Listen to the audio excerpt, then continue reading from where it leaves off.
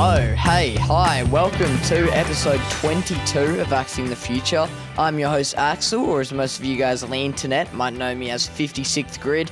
A bit about myself, I'm a 13-year-old photographer who's currently a Ted's Young Gun. I'm a huge cricket fan with a dream to hopefully one day represent Australia. I'm also a podcaster and I'm from Australia. So it is very nice to meet you if I haven't seen you before. If you're returning, thank you very much for coming back. It has been a very long time in between podcasts. I've taken a little break, relaxed a bit, just spent a bit of normal teenage time hanging out with mates, bit of gaming, getting on Call of Duty and things like that.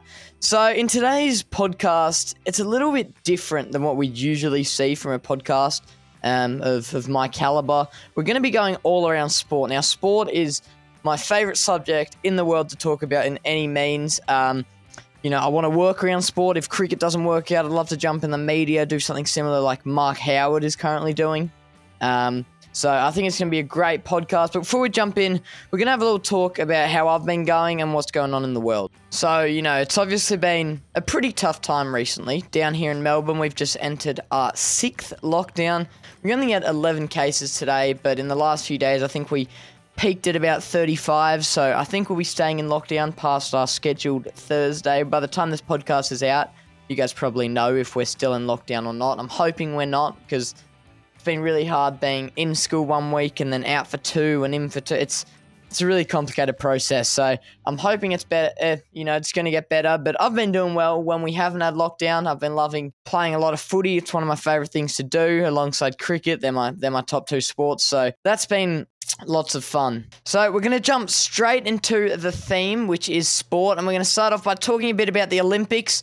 It has obviously just wrapped up in the last few days. The closing ceremony for us was yesterday, so it went really quickly, a lot quicker than I ever thought an Olympics would be like. Obviously, the last time there was an Olympics, I was only 8 years old, down in Rio. I've obviously seen the Winter Olympics, and that's coming out next February in China, which is an incredibly weird spot to hold the Olympics, especially for a Winter Olympics. I was expecting it to be a Summer Olympics for China, because I don't know how much snow they get. I don't know if it's going to be artificial. But hey, that's all to find out. But obviously, if you have been keeping up with the Olympics, you'd know that USA did win the medal tally. They won it by a heap. They almost won it by double second, which was China. And then I think we had the home nation, Japan, with us finishing in 6th. I think it was a solid effort. We did have the second most athletes behind Japan, and usually, the home country will have the most athletes, especially with this COVID-affected Olympics. I think it would have been harder to send more athletes out, and I think that's where it was a real advantage for Japan. But I think 6th probably wasn't as high as we would have wanted. I think top 4, top 3 is where they would have expected or wanted to be. But, it's been such a tough year, especially in Australia, where we're so isolated from the rest of the world with travel. So I think it's definitely something to be proud about. Emma McEwen, one of our swimmers, she won 7 medals in total. I believe that was with 4 or 3 gold, which is truly amazing. I think that's the most a swimmer has ever won in medals. She competed in 11 events, and more than half of them came off with medals. So I think that's something to be very proud about. The whole Australia was proud. And then we also had, obviously, the boxer, who was the first to make it to the semi-finals in, I think, 40 years, which was huge. Then we also have Ash Barty, which was a crazy upset. Coming off winning Wimbledon just weeks before the Olympics, she came out, got knocked out in the first round, which was just astounding. It isn't easy. She's obviously traveled all around the world playing tennis. She might have been a bit worn out, but it was definitely not something I expected. I was hoping she would win gold, as I would with all the other athletes, but she was definitely one where I was, I don't watch tennis too much myself, but looking online, I was like, yeah, she should have a good chance at winning it. Now, in this year, we had a few new sports, exhibition sports. That doesn't mean they're fully in. They were trying them out. But girls skateboarding, God, I hope skateboarding just stays in the Olympics, because it was truly amazing to watch.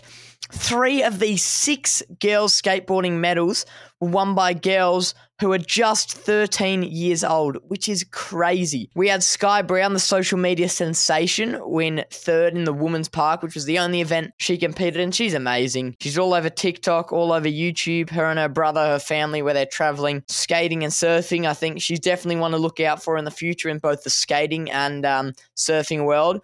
We had the homegirl, Momiji Nishia. I'm sorry if I pronounced that wrong. I'm trying my best here. She came first in the women's street at just 13 years old. She's only a few months older than me, which is crazy to think while I'm sitting here on the TV, watching the Olympics with some chips and some lollies and things like that she's actually out there competing is crazy. And then Racer Neal, the Brazilian, came second in the women's street, which was awesome to see first and second by 13-year-olds. She's actually younger than me, which is crazy to think. So that was an awesome achievement. And then we also had obviously surfing as another debutante sport with Owen Wright, one of my favorite surfers. I've met him. He's an amazing guy. I mean, it was obviously a quick, take a photo interaction, but he seemed like a really good guy. He looked stoked to win the bronze, which I was really proud, to have an Aussie win the first ever bronze in surfing. And then we obviously had Italo Ferreira win gold, the Brazilian. He's a star. And Kanoa Igarashi win silver for Japan. I don't know how many of you guys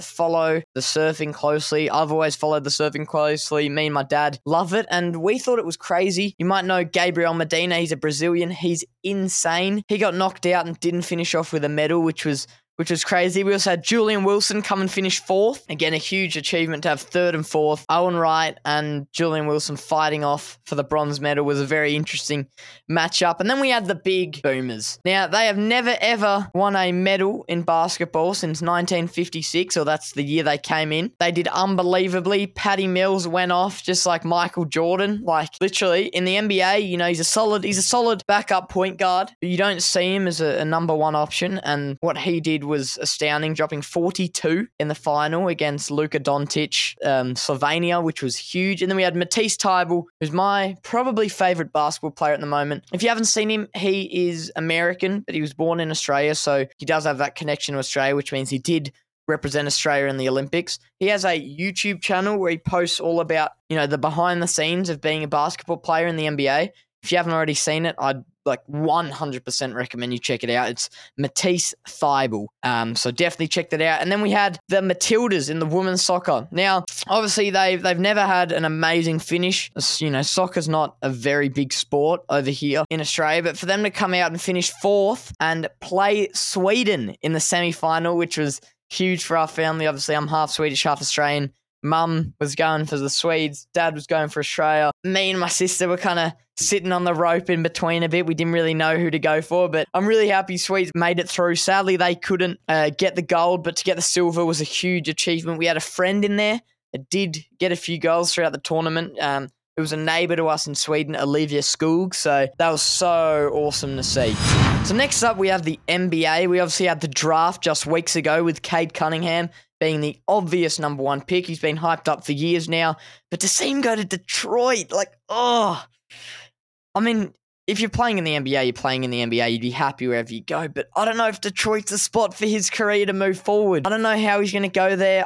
Hopefully they can get him out of there within the next few years. I think he's going to be a bit like an Anthony Edwards. He'll be up there, but he just doesn't have the team around him. So hopefully, either he leaves or Detroit build a team around them, which I can't see happening. Their GM isn't great. We'll see. But then we had the Aussie, Josh Giddey, picked number 6 by the Oklahoma City Thunder, OKC. We were expecting him to drop to 10. We were having bets at school and things like that. So seeing him get picked up 6 was amazing. I think he's going to go good at OKC with a big 3 of him and Shea and I don't know who else, but I think it's going to be a good team sometime in the future. Funny enough, I do see Josh Giddey around a bit. He lives pretty close to the neighborhood before he moved to Adelaide for the NBL in his season leading up to the draft. He decided to not go the college route and play a professional year like LaMelo Ball did here in Australia. But today he did get injured in the summer league.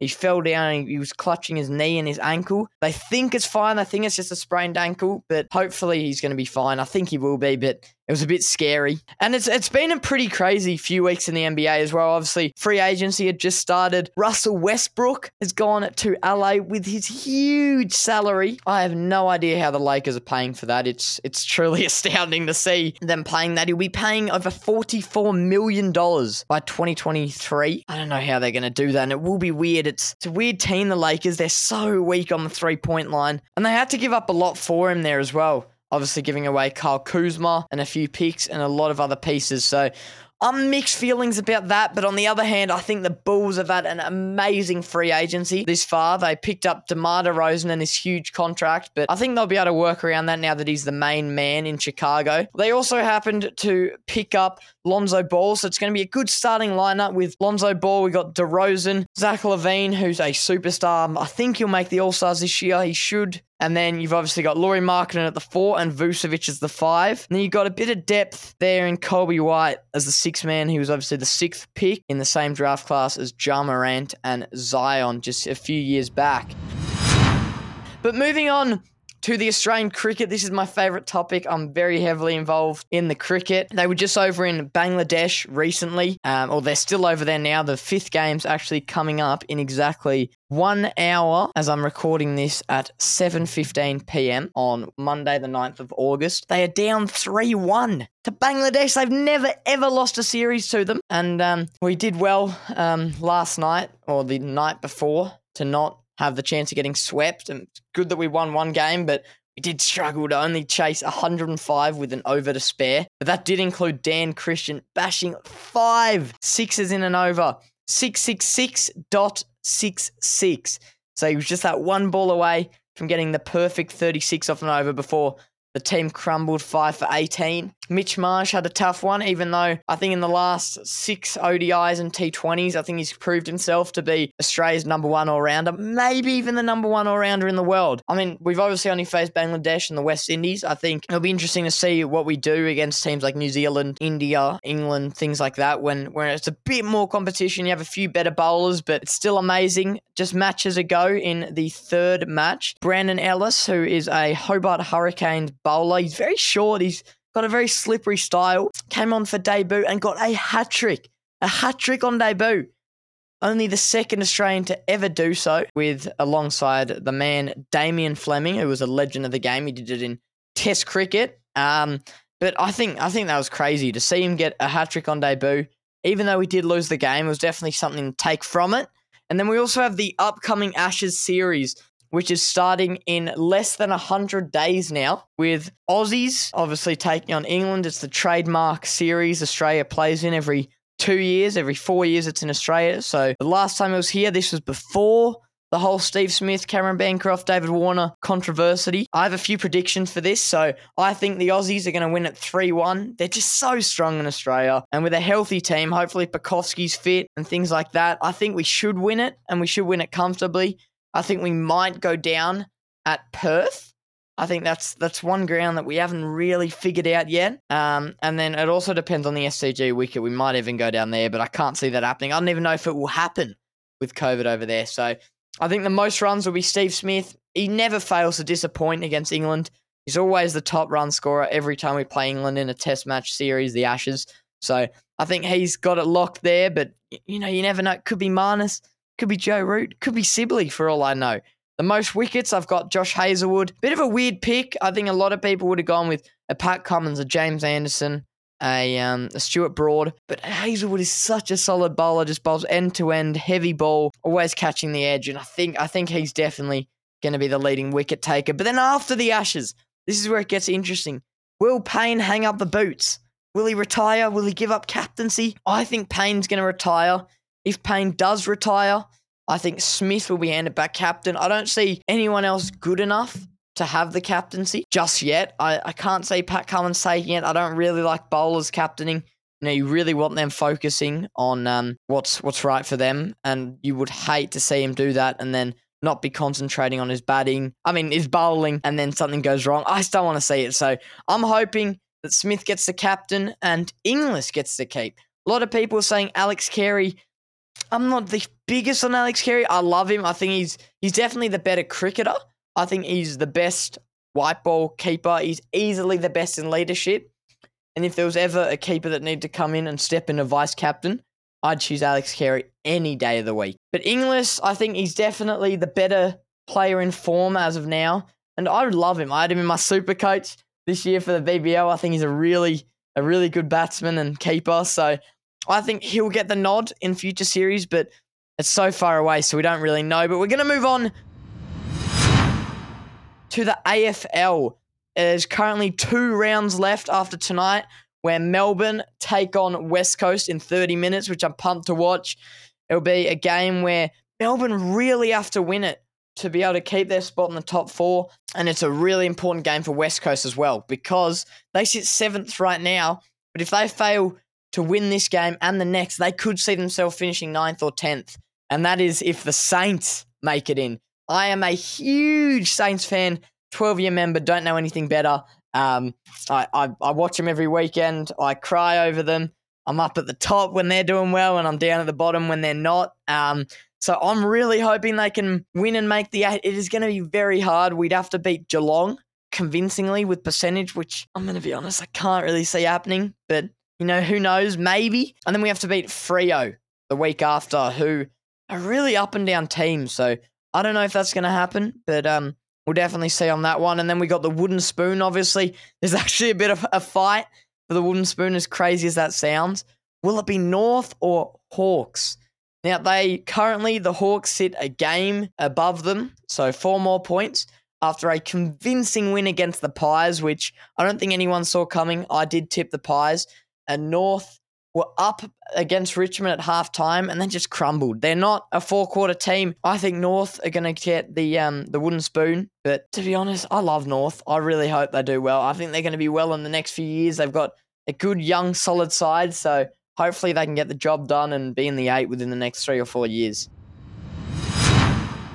And for the last subject we're going to talk about in today's podcast, we're going to talk about the football or the soccer that we know here in Australia. It is a very weird situation now in the whole soccer world with the announced news that just happened hours ago that Messi is off to Paris, the PSG team. They are going to be stacked. I don't know what the contract situation is. They haven't released the contract at the time of me recording this podcast.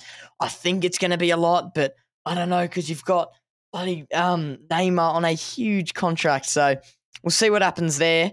But I think they're going to be so good. I'm really confused on what their intentions are, though, because they're not in the best league. I'm not going to call it a farmers league, as a lot of people call it. But Ligue 1, it's not a league where, it's not close to the Premier League or even Serie A. So I don't know why they're stacking a team out there and why they all want to go there.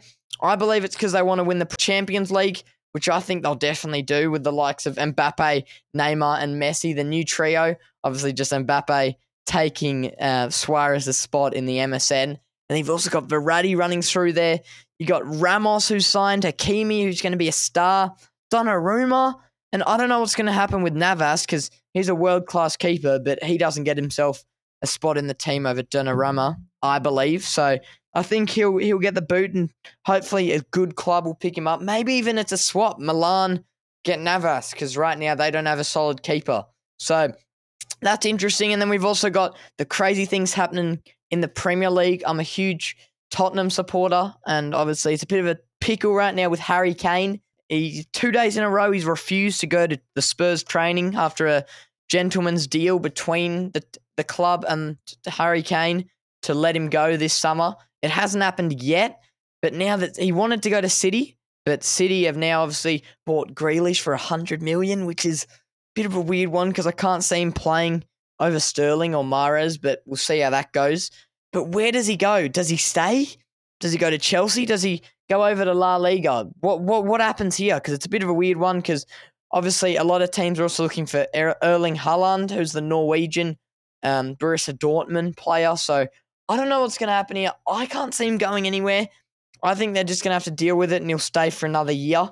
But he doesn't like it because he wants a trophy, and he's not getting one at Tottenham. So we're going to go on to the prediction, or my prediction for this year in the Premier League. So I have Man City winning it. I think their team's just too good for them not to win it. If they don't win it, I'd be crazy. Coming second, I have Manchester United. I think they're too good to not come second, or maybe even first they could come. You never know. It's a weird season now with COVID and everything, but with the likes of Varane and Sancho joining them, they are such a strong team, like so strong.